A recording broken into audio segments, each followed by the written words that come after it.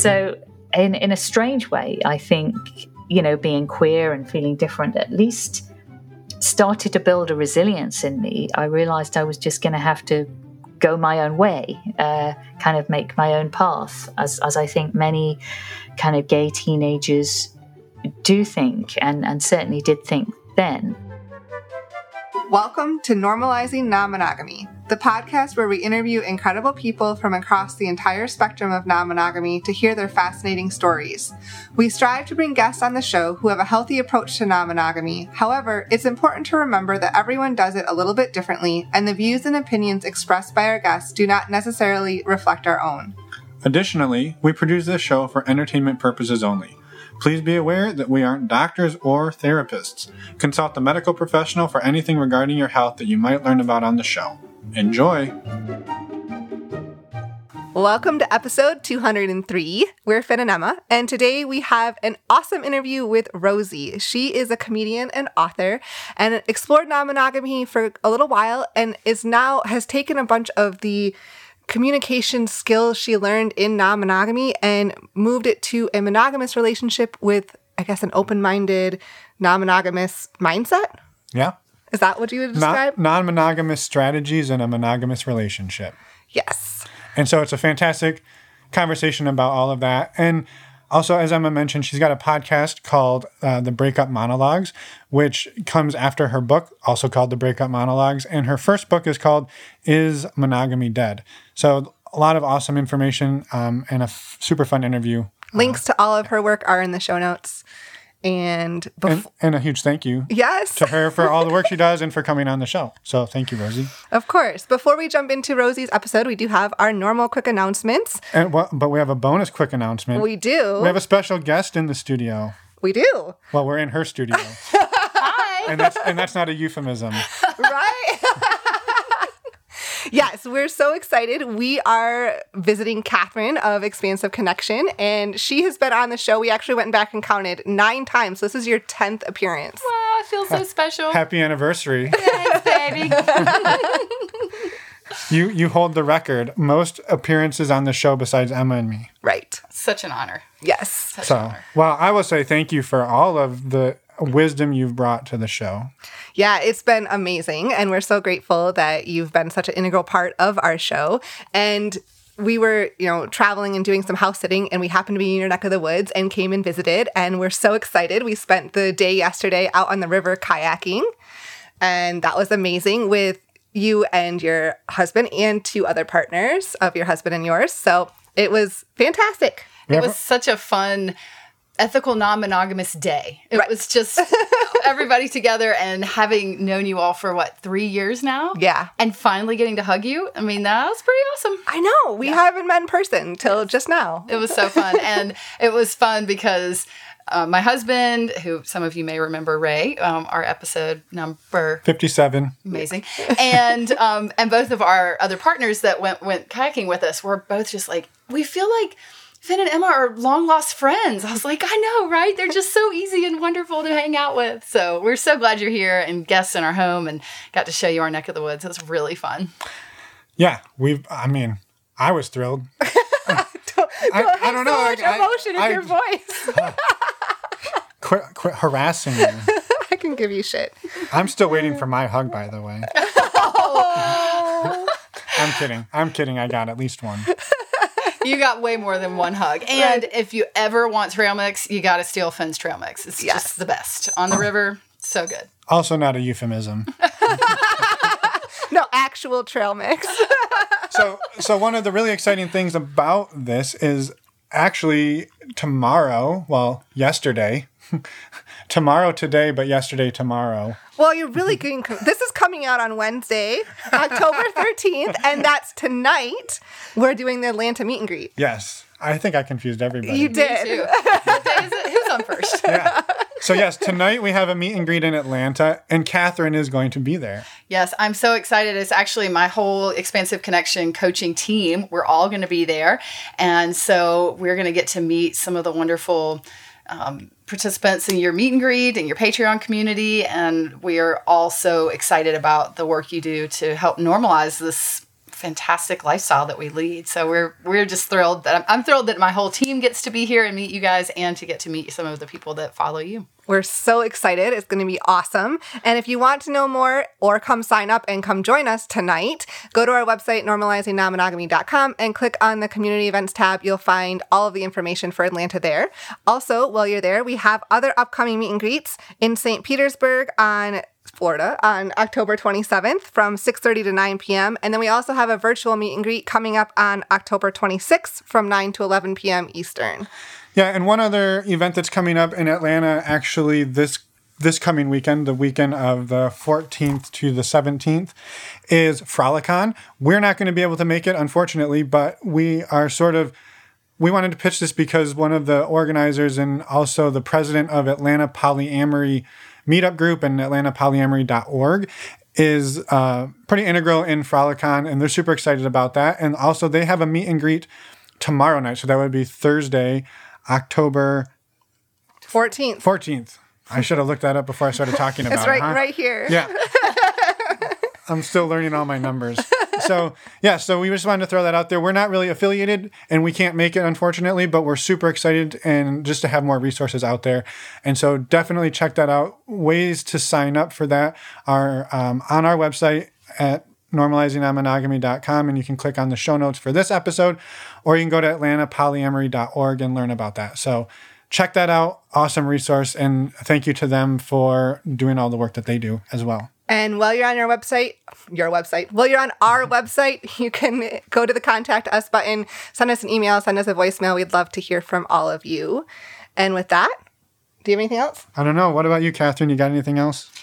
I hope that all of your listeners get a chance to meet you guys and have your fantastic hugs and maybe share some trail mix and a beer sometime, because it's been really fantastic for us. Aw, thank you. We are so thankful to be here and are so grateful for this connection. Mm-hmm. An expansive connection. It's so expansive. Nice one.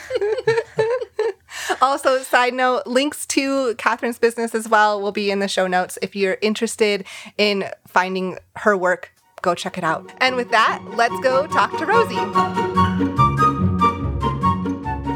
Well, welcome to the show, Rosie. We're excited to talk to you today, and thank you so much for being here.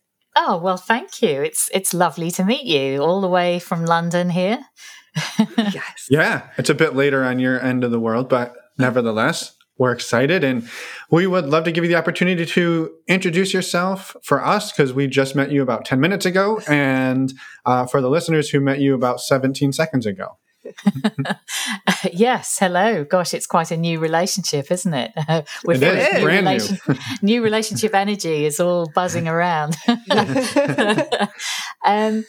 So I'm Rosie, and I am a comedian based in the UK. And I have been investigating the psychology of love and relationships for my comedy shows for the past 10 years or so.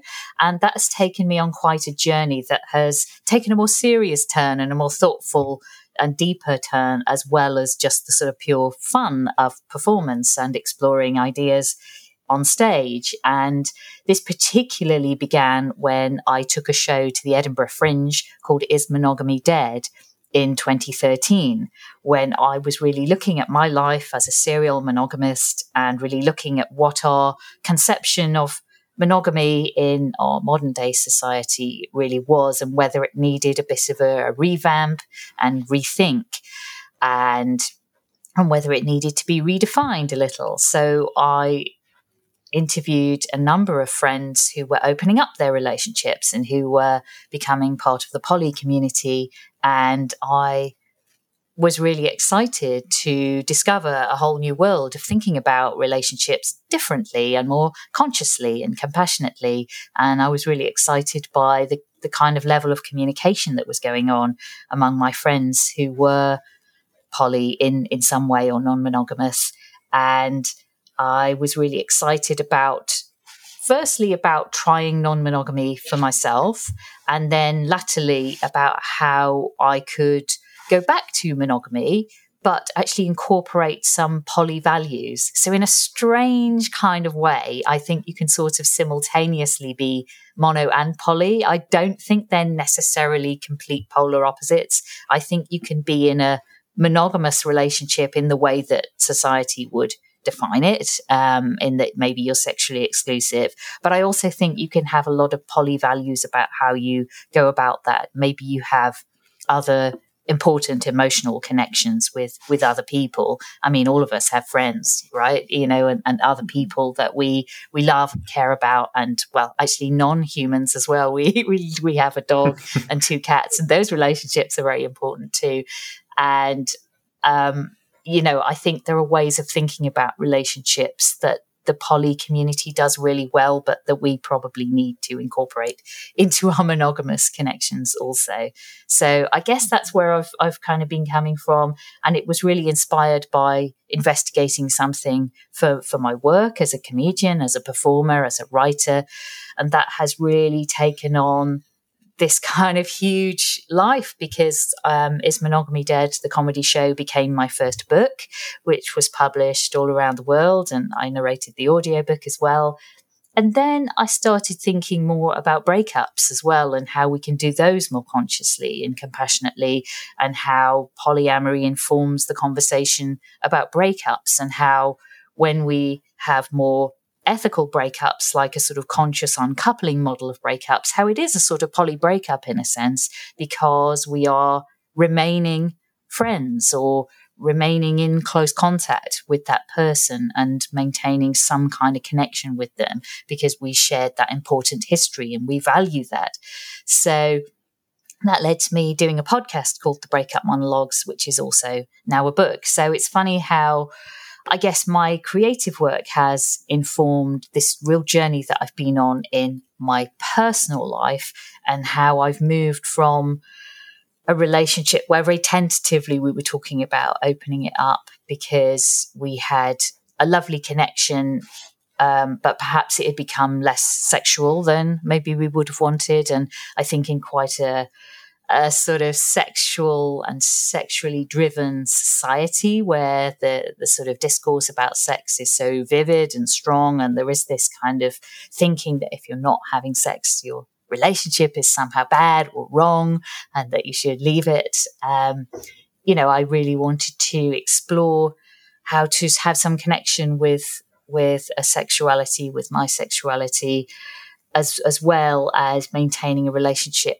that had lots of wonderful things about it, even if maybe we didn't have that deep, strong sexual connection. And I think that was a really interesting question for me, was how that seems to almost be the most important thing that in our society, we place this really, really high value on that sort of erotic and romantic and sexual type of love and that type of energy, which doesn't always last forever. That really energized state in a relationship is often, the early part of it, and then it fades a little. So it leaves us with an interesting question about how we categorize and value the other stages of love, the other parts of the love that go into connecting with a partner, the companionship, the friendship. So yeah, ultimately the relationship I was in when I started on this journey did consciously and amicably end, and we are still friends, and I do still often see my ex, and she gets on well with my current partner as well, and yeah, we all hang out, and she's just met somebody new, and it's actually an old friend of mine, so that kind of makes it all quite interesting, and it's it's fun to all hang out. And so so ultimately I came back into a monogamous relationship, but I think with a whole load of new information about how I wanted to be in a relationship and communicate. Yeah. Thank you for all of that. That was a wonderful introduction and overview. And there's so much that we can dig into there. I think what would be helpful is to hear a little bit about maybe your history of what have your relationships looked like up until you started down that the Breakup Monologues path back in 2013 and kind of an overview, I guess, of your relationship. Yeah, absolutely. Well, I mean, I guess the really critical thing that people may well have picked up on already is that I'm a gay woman and that my relationships have been with women. And that, I think, has hugely informed how I've gone about relationships and dating and love. And I came out, so I'm 50 now. I've just recently turned 50. And so I came out right at the end of the 1980s when I was like 18, 19 years old. And I'm sure it was the same for you there, but that was a pretty homophobic decade. Yeah. Yes. Things were not really ideal for queer people. We had very, very homophobic policies brought in by our government. You were not allowed to talk about gay families or being gay at all in schools. It was thought that that would sort of corrupt young children. So there was this real backdrop of real homophobia. And so I was, I guess, in the closet at school and really dealing with a lot of angst about feeling different and feeling like I was, something that was seen as bad or wrong. But luckily, my mum, sadly, she's no longer around, but she was quite a progressive feminist woman and who, always said that she might have been a lesbian in a different era. So she was pretty cool about it and pretty embracing, almost to the point that I have chatted about her in my comedy shows and, said how embarrassing it was that she embraced it so wholeheartedly, and was running around telling all the neighbours and all her friends that her daughter was a lesbian and was so excited about it, which was very much sort of at odds with this very homophobic time. So yeah, and she used to tell me about her close female friendships as well, and her friend Joan that she'd been very close to, who she'd often been on holiday with, and then when you're a teenager, you don't want to sort of hear your parents talking about stuff like that, and so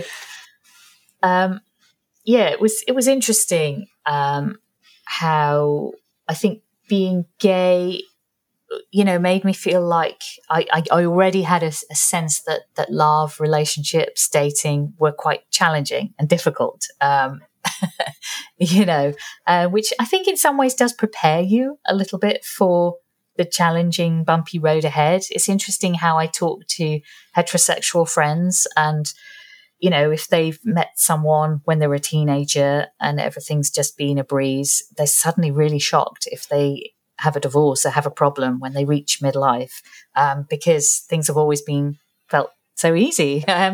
So in a strange way, I think, being queer and feeling different at least started to build a resilience in me. I realized I was just going to have to go my own way, kind of make my own path, as I think many kind of gay teenagers do think, and certainly did think then. So I guess you start to make your own rules. And I think sometimes being creative like that about relationships can be interesting. And maybe that's why so many queer people are very open to the ideas around non-monogamy, because you've already sort of made some kind of jump away from the heteronorm and, the sort of traditional structures maybe of marriage and biological families, nuclear families. So maybe you're sort of open to new ideas and structures and concepts. So, yeah, I guess when I went away to university, I had a lot of kind of crushes, unrequited crushes on women, and didn't necessarily have great success. I sort of would still try dabbling with dating boys, even though I knew that wasn't really for me, but there were some nice boys around, and sometimes you feel like you should give it a go if there are nice boys who are interested. But yeah, I do remember vividly at the time in the UK in the early 1990s, there was still this idea about political lesbianism, and this sense that there were feminist women who were not gay, but who perhaps for a time would define as gay and live as gay as a political statement, which I found really confusing when I was young. because I was Yeah. madly, I was madly in lust with one of these women, and she had a girlfriend, but ultimately she wasn't even, sort of gay in that kind of pure animal sex drive, biology kind of sense. Anyway, so it was really, really confusing. And, so when she left college, she married a man. And so I think all of this kind of backdrop of what was going on politically was quite confusing. And it was hard for me to find my way in the world, I think, until I came to London, which was after I graduated. So this was around about 1993 when I came down to London and found the queer community in London, because I'd always grown up and gone to school and college in the north of England, which, there's wonderful, wonderful cities in the north where I've spent time, like Liverpool and Manchester, which do have some queer culture, and certainly more now. But back then, really everything gay seemed to be in London, and I thought I had to get to London. And so, arriving in the big city and going to London Women's Centre and sort of queer choirs and women's voice workshops and feminist book groups and discussion groups and queer drama groups and getting involved with all these kind of queer cultural activities really started to make me feel like the queer community was like a family, an alternative type of family. The writer Armistead Maupin talks about logical family as opposed to biological family. And so I'm really interested in that idea that, our friends can be our family. We can create this alternative type of family if we maybe feel that we don't have large traditional family units. I'm actually an only child, so I don't have siblings. And, my mum died when I was still in my 20s. So I suppose I don't feel I have that big sort of biological family unit. But I think there are different ways of thinking about family. And so I think that really began for me when I arrived in London in the 1990s. And there were just so many interesting queer people doing creative, interesting things, political things, activisty things. And there were older dykes who were really interesting and inspiring, and they would share their stories with younger, baby lesbians like me. So, and now I'm one of, now I'm one of the older queer women, and I can hopefully help and guide younger women, although it's such a confusing world now. That was a really interesting time, I think, to get to London and to start having relationships. And it was really in the mid-90s, in my mid-20s, when I met my first serious girlfriend. And we lived together in North London and had a really fun existence for a good few years. I had a band and she sang backing vocals in my band, and we had a really creative time. And life was fun, although we had to kind of grow up quickly when my mum had cancer and sadly passed away. And we also had a terrible house fire at the time and lost loads of our stuff and our belongings. So there was this real kind of sense of loss around that time, and ultimately the relationship didn't survive, but we really did what many queer women did at the time and held on to a wonderful friendship, which was so important. And I think women often do that, don't they? Well, I know, like, just from our times listening to Dan Savage, right? And he talks a lot about, in the gay community, right? When you break up, like, there's not millions and millions of gay people in your town. So the community is small. So remaining friends is important, because otherwise you're going to sort of be ostracized from a small community. And so it's not uncommon for you to stay friends with your ex or your exes to then start dating. And it's a smaller pool of people. And so I think there is some necessity there, right? Like, for us, like, as relatively straight people, like, if you break up, like, there's, roughly another 3 billion straight women or straight guys out there that fit the bill, but it's just a different pool of people. Yeah, definitely. I agree that there's certainly that sense of necessity, I think, of staying friends, particularly when the world was more hostile, I think, to gay people. I think we definitely felt we had to maintain a type of connection. Mm-hmm. Yeah, for support too, right? Like, yeah, there's no reason to turn on each other if everyone's already turned on you, right? And so I think that's something that, like, I don't know, that we in the straight community, I suppose, that's something that I think is valuable as well, right? Like, just because you break up doesn't mean you have to become enemies. And I agree. And that's something I think is really interesting, because I do think that, you know, that's sort of a poly approach to breaking up, right? Because you're sort of maintaining a type of relationship, a type of connection with the person. And I feel like that does count as a relationship, because this is something else that I've been thinking about a lot, is that how much we really define relationships by whether you're having sex or not with that person. And I'm not sure how much I agree with that, because there's so much other stuff that, you know, goes towards building and creating a relationship, all that companionship and love and mutual support and connection and history and shared jokes and memories. So, you know, arguably, I think it's still a relationship even if you've changed the nature of it. So you've defined that it's no longer romantic and sexual. You know, I don't know. At what point does it switch off from being a relationship and become a friendship? I'm not sure it's as clear cut as it's being on one morning when you decide you've broken up. Certainly my experience is that there's much more a gradual kind of transition period. Yeah, for sure. Yeah. I think that's, you know, that black and white piece of versus the transition piece is a really important thing to mention, like you said, because it's so easy to think, oh, we're broken up, things have to switch like immediately. But we're all human, we all have emotions, and those transitions take time, right? Yeah, oh, absolutely. They really, really do. And I think there are stages in my life, even when I was certainly assumed I was a serial monogamist, there were probably stages in my life when, you know, I wasn't strictly monogamous, because I would begin a new relationship that was really exciting and thrilling and sexual, but still have close contact and hang out a lot with an ex, you know. So it was almost like having two partners, you know, just two different types of relationship, two different types of energy. And honestly, I quite enjoyed those times where there was, you know, a sort of transition.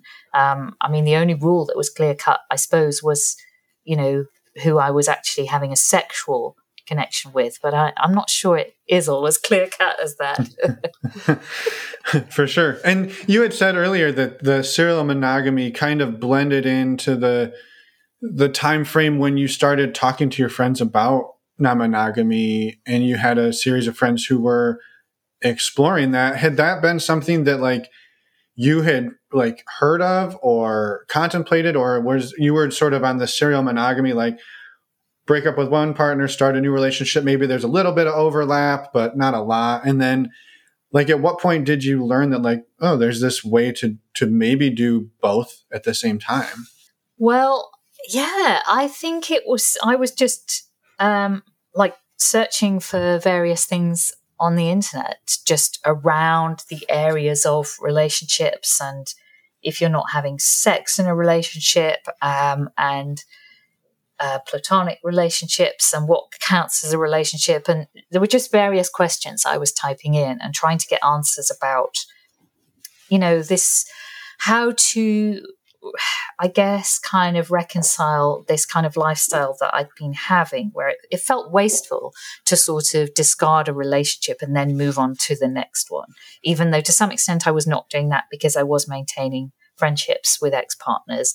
But it still felt like this somewhat exhausting kind of cycle of, right, now we're starting again with somebody new.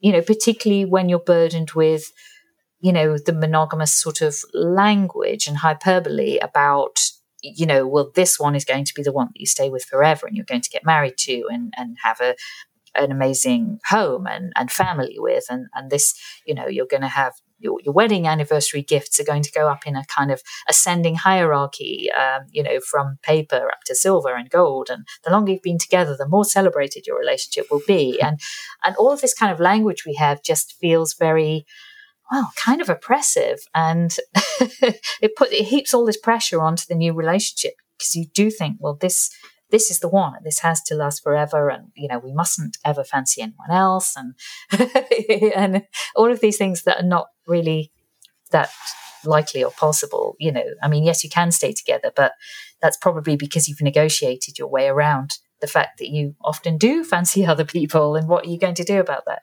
So I think I was really questioning this way of being, way of living, way of having relationships, and typing all these questions and asking the internet for advice. And articles started coming up about non-monogamy. And there's actually a friend of mine, a journalist I know here in the UK, a woman called Helen Croydon, who has written a book called Screw the Fairy Tale. And sort of very much along the sort of lines I was thinking of, about how, the fairy tale is a bit misleading and sometimes can feel a bit disappointing. And so I came up, I found some articles that she had written, and we were in touch a little bit, and I ended up chatting to her a bit, and then finding other articles, and stumbling on Dan Savage, who you've mentioned, and his work, and lots of other people, and started actually getting books out of my local library at the time. And there's a funny story actually where I looked up the book Opening Up, which is of course a fairly famous non-monogamy text, and it came up on the library search system next to a book called Opening Up the Bible. Which I just kind of imagined the author of that book probably not being that excited about being next to a non-monogamy book. I was going to say the person who bought the Bible probably was not as thrilled as Tristan Taormino was about putting hers next to the Bible. Yeah, if you're standing at the bookstore thinking, which one do I pick up? Yeah. So, and I thought Opening Up was a lovely introduction to the ideas around non-monogamy. And also I think what was particularly fascinating to me in that book was that there were examples and case studies of people who had a platonic primary relationship, and their sexual relationships were outside of that with other partners, maybe secondary partners if they had a primary structure. But I thought, well, that's really interesting, because almost the, in inverted commas, problem that I was experiencing in my sort of rapid rotation of serial monogamy was that the sort of sexual aspect of each relationship would sort of die down after a few years, after maybe 3 or 4 years. It really felt like we became friends. And I know this happens to all the kind of permutations of relationships, whatever people's genders and sexual orientations are, but it's particularly sort of a bit of a cliche in the lesbian community. There's actually this this phrase, lesbian bed death, which is not that helpful, but it's kind of funny. Yeah, definitely helps put away the stereotypes if you get to name it just like that, right? Right? There's actually a rock band called Lesbian Bed Death. Did you know that? No, Did not know that. They have song titles like Goth Girls Are Easy, and there's one called She Wants It, Just Not With You. Boy. So, yeah, but I do think it does seem to be something that does seem to happen quite a lot in relationships between women. And there may be something about, I don't know, that women do reach that stage of being companions and friends more quickly. Who knows? But I suppose I felt that, a way around that sense of, getting to that stage and then having to break up would be if you said, well, let's, continue to be each other's person, each other's rock, each other's support, each other's, main partner in life. But, can we maybe have an open arrangement where we can see other people, and everybody knows what's happening. Everybody's happy. Everybody's okay. Everything is consensual. Everything is agreed. Everyone discusses boundaries, their needs, their feelings about it. And I sort of thought that could be a way forward for me, was with my partner at the time, to sort of have her as my primary, but for us to celebrate our platonic connection and perhaps have other lovers outside of that. I think in reality, when I was kind of loosely dating and going out to sort of meet people, I realized that doesn't necessarily work so well for me, even though that sounded like, in hypothetical terms, it sounded like a really ideal model. It sounded great. And I know so many gay men friends who do this. I think I found out that I'm pretty bad at casual sex. And, I've kind of talked about and written about this sort of for comedic effect sometimes, because maybe I'm a bit British and awkward about it.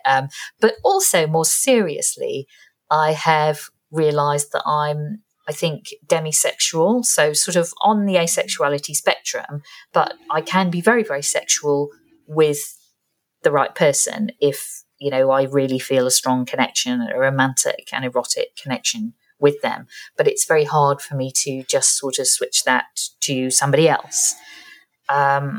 So I think, it's not necessarily easy for me to work with that model where I have, my primary partner and then, have more, I suppose, often people would have maybe more casual partners that they didn't see long term. Obviously there are lots and lots of different ways of doing this, but that model I was looking at initially, I think would be quite difficult for me because of the way my sexuality works. And I don't think I could have sort of more fleeting connections as my sexual partners. So I was sort of thinking about that and realized that probably wouldn't work so well for me. I still think, I could be poly if there was a way of thinking about it with, kind of maybe other partners who were asexual. But were happy to sort of define a romantic relationship as a platonic one. But I think it's not necessarily easy to find that. And when I was kind of going to poly groups and poly meetups here in London, even though there was, wonderful kind of communication and there was such an interesting kind of discussion, I did feel that the discussion was around relationships that would have some sexual element. And so I think the sex part of this is really complicated, and that's sort of something we still haven't entirely figured out how to navigate and communicate around. Sex is so, what turns us on is so unique to us.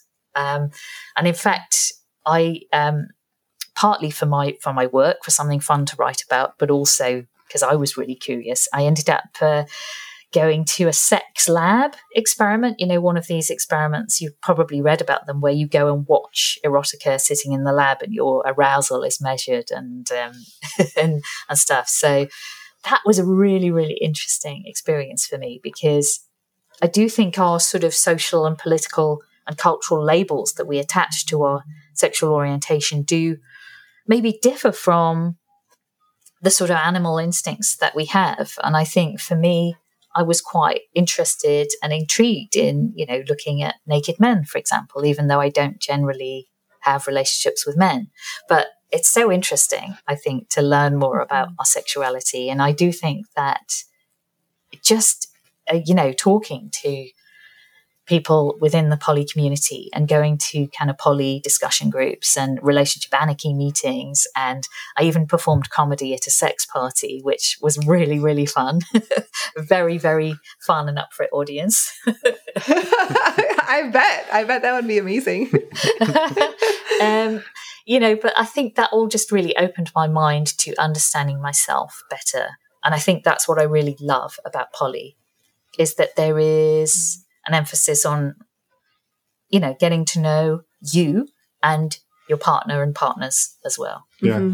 And you had said, I mean, thank you for all that. It's amazing. And you had said that you kind of hypothetically tried non-monogamy with the partner you were with when you started kind of researching this. And I was curious because you had also said in a minute ago that like you didn't think that the casual sex would work and different things you didn't think would work.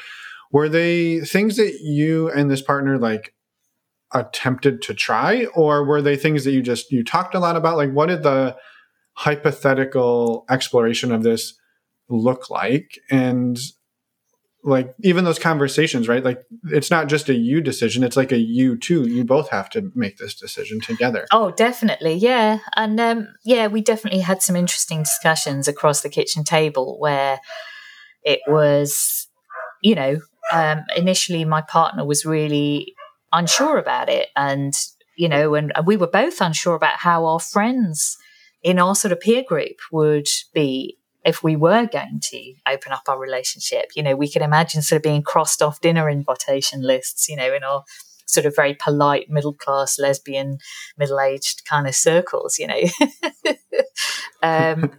because a lot of women younger than us who maybe use broader definitions for everything, they might define themselves as queer rather than lesbian, and they might say they're poly rather than mono. They would be pretty cool about all this. But I think in our immediate friendship group, it would still be quite alien,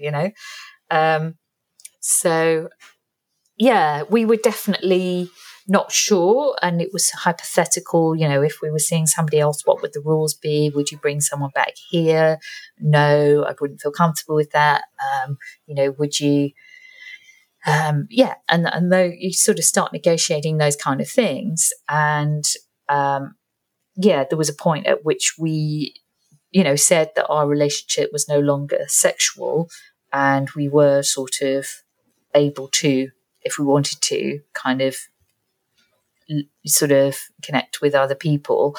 And I did have a dating profile online, which was a bit ambiguously worded, but I kind of found I got some quite spiky messages because I was open. I mean, I wasn't ambiguous about the fact that I had a primary partner, but I sort of wanted to make it clear in my profile that I was open to either maybe a sort of romantic connection or platonic connections that would be important.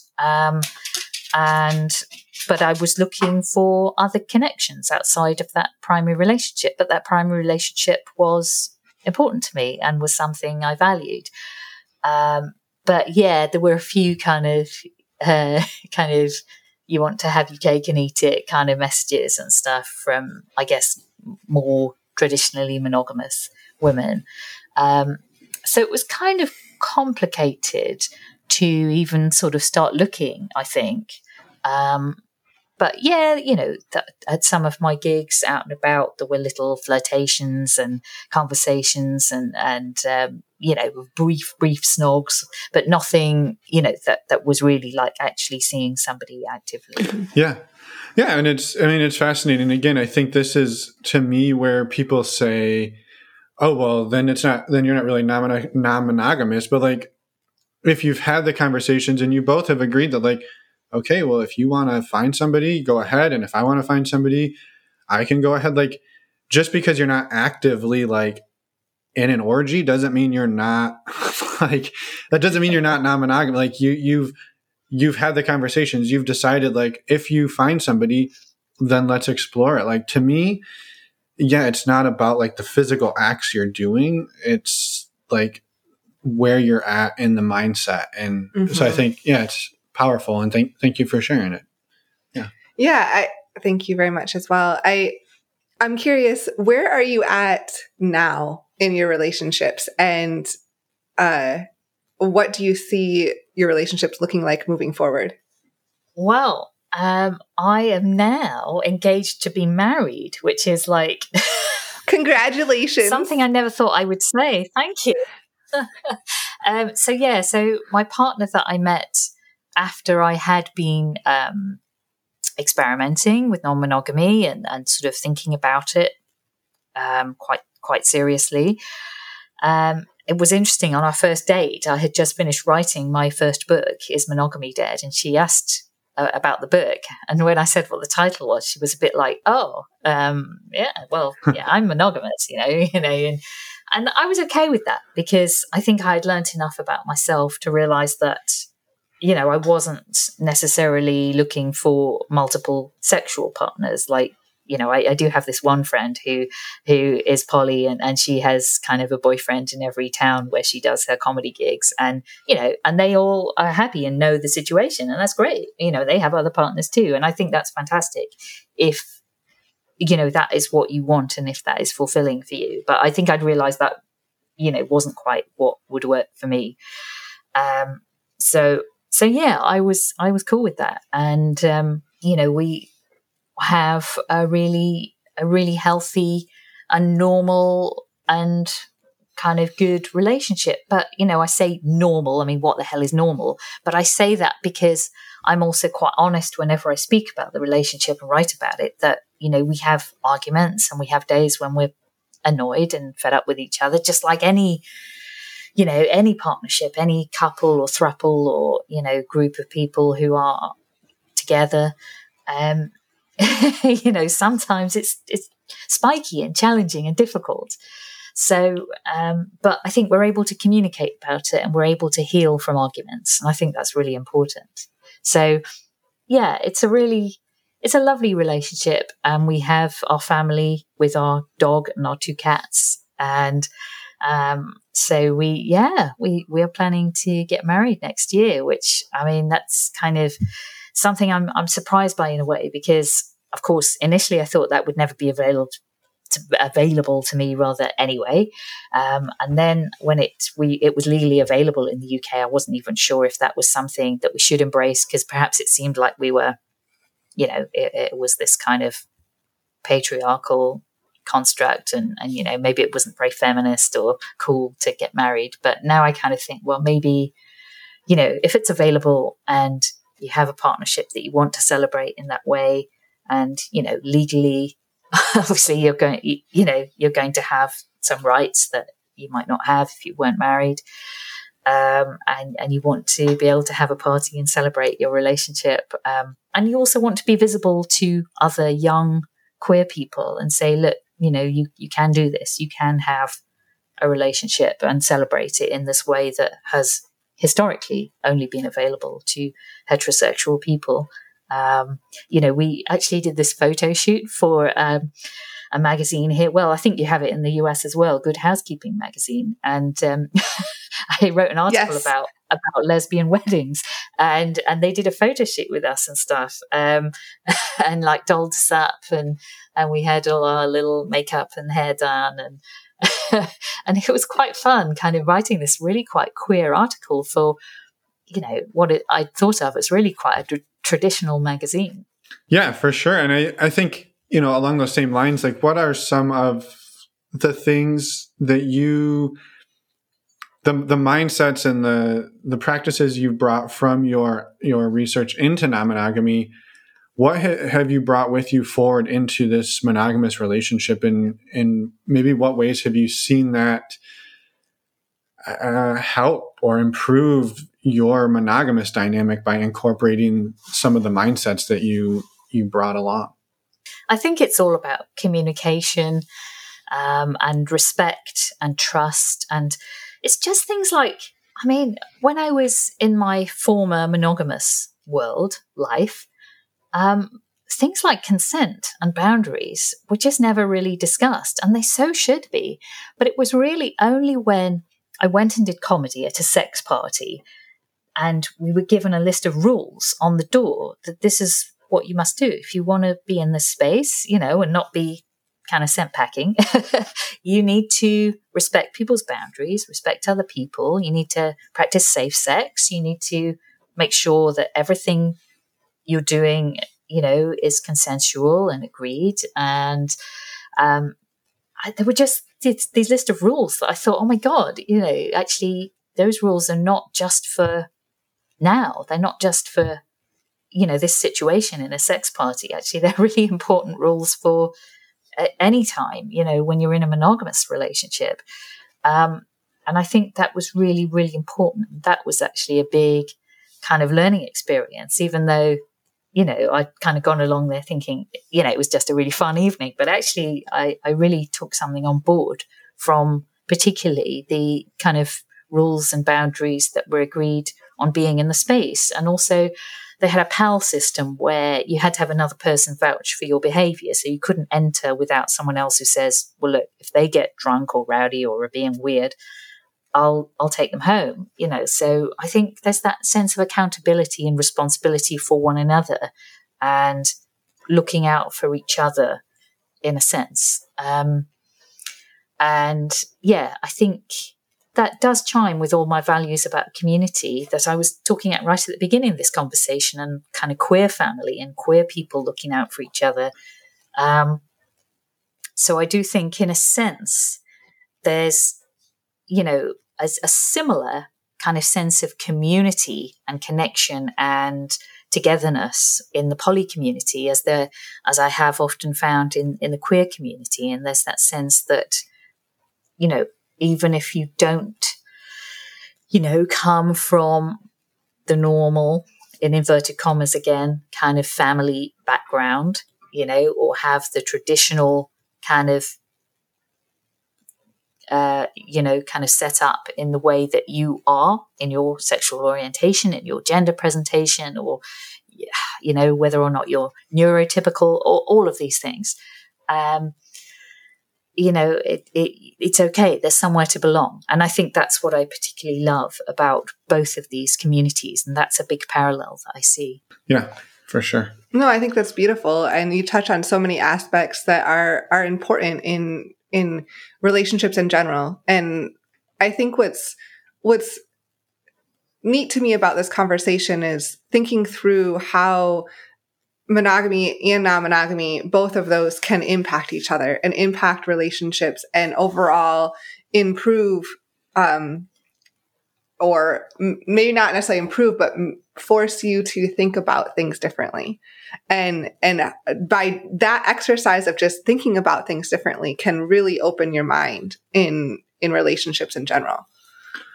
Well, and two, not even thinking about it, but talking about it, right? Like you and your now fiance, you had a conversation about monogamy and non-monogamy that most people never have. They find somebody, they get together, and both of them just assume we're on the monogamy route. And you're like, well, hey, I have this book, and she's like, oh, wait a minute, like I'm monogamous. And then you have this conversation, like, oh, well, what is that okay with you? Is that okay with her? You talk about something that most people just assume in a relationship. So I think there's just so much there that's of value. Even if you're not, quote unquote, actively non-monogamous, you're having so many conversations that most people don't. And it sets you up to be on the same page with each other. Yeah, I agree. Monogamy, or sort of the old version of monogamy I knew, was so loaded with assumption and secrets. And yeah, I totally agree with that, that it's almost this redefined version of monogamy that I've moved forward with. And it's really been this experience that has opened up my mind to that. Yeah. Well, and I think, maybe it's a good place to give you the opportunity to talk about how you've taken everything you learned and you've put it into multiple books, to comedy shows, into a podcast, and maybe talk a little bit about what all of those different mediums look like and what people can kind of expect from that. Yeah, well, like I say, my first book is Monogamy Dead, was a mixture of kind of comedy and memoir and some psychology and sociology, and a little bit influenced by Tristan and opening up. I did my own survey for the book, actually asking what counts as cheating. And I asked people if they'd ever discussed monogamy. You were just saying most people don't even have that conversation. And yeah, half of the people who responded to my survey had never even discussed it. And what was interesting was the monogamous respondents to the survey who, answered the question, what counts as, in inverted commas, cheating, that, those results were quite diverse too. So it wasn't just sex or kissing and physical acts. It was the emotional spectrum as well. So falling in love with somebody else, that kind of thing. So I don't know how you even police that, really. Yeah. Right. Yeah.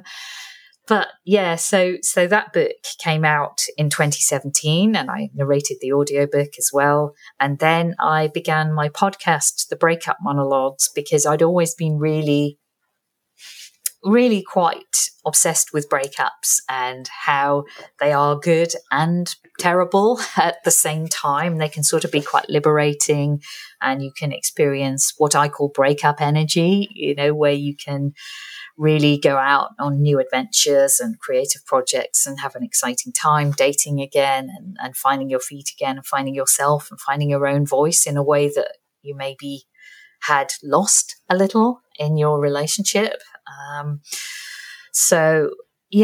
That's when I began the podcast, The Breakup Monologues, where I talk to other comedians, authors, podcasters, academics, interesting people about breakups, heartbreak, how we get over it, what the future of breakups might even look like, and also, of course, a little bit about how polyamory alters the conversation about breakups, how we sort of alter that narrative about relationships having failed, in inverted commas, if they end, and whether we can still, look at a relationship that ends as having been a real success because we've really taken something from it and enjoyed it and it's thrived and been wonderful for the time that it did last. And I think, again, there are people in the poly community who've had more of that kind of philosophy that I've really learned from.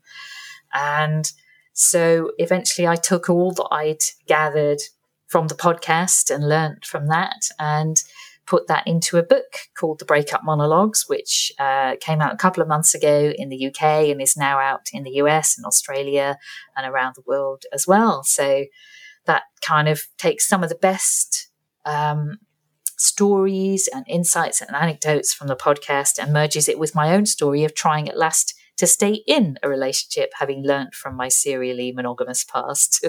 Yeah, I think that's amazing. And thank you so much for all of the work that you have done, your books and your comedy shows and your podcast. And it's especially the ones at a sex party. Oh, yeah. The comedy shows at a sex party. I want to revisit that in a minute. Yeah. Yeah. I will just say this. We one of the most awkward stand-up comedy routines I've ever seen. Right after we graduated college, we did a road trip and we went and we spent like 2 days at a nudist resort in Florida. And this guy came in to do stand-up. Emma's looking at me like I'm crazy. No, I remember. She remembers this. I have incredible amounts of respect for stand-up comedy because I know I have not done it. I've done a little bit of improv. It is incredibly difficult to get up and tell jokes and if people aren't laughing, right? Like I can't imagine how impossible that is.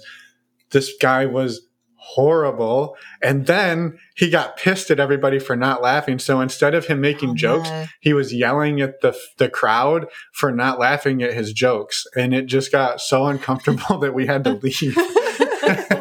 So yeah, it wasn't great. So I imagine doing stand up at a sex party would be quite the experience. So yeah, I think that's amazing. Yeah, it is.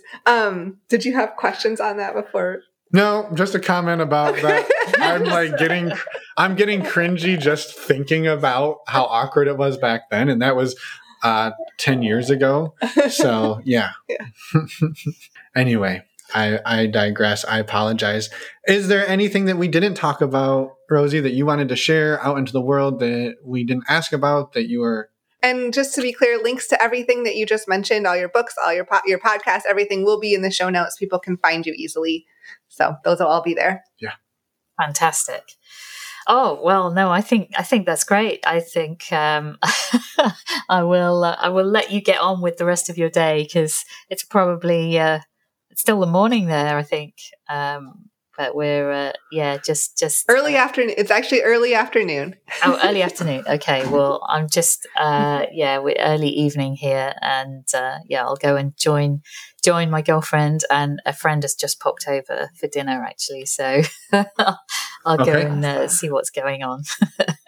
But Perfect. Thank you so much. It's been really lovely, and thank you for your podcast and putting people's stories out into the world. So that's great. Yeah, perfect. Well, thank you for joining us. Thank you for sharing a bit of your story, for all of the work you do. As Emma said, it's amazing. And yeah, just a lot of gratitude for that. So thank you. Yes. Thank you so much. Have a wonderful evening.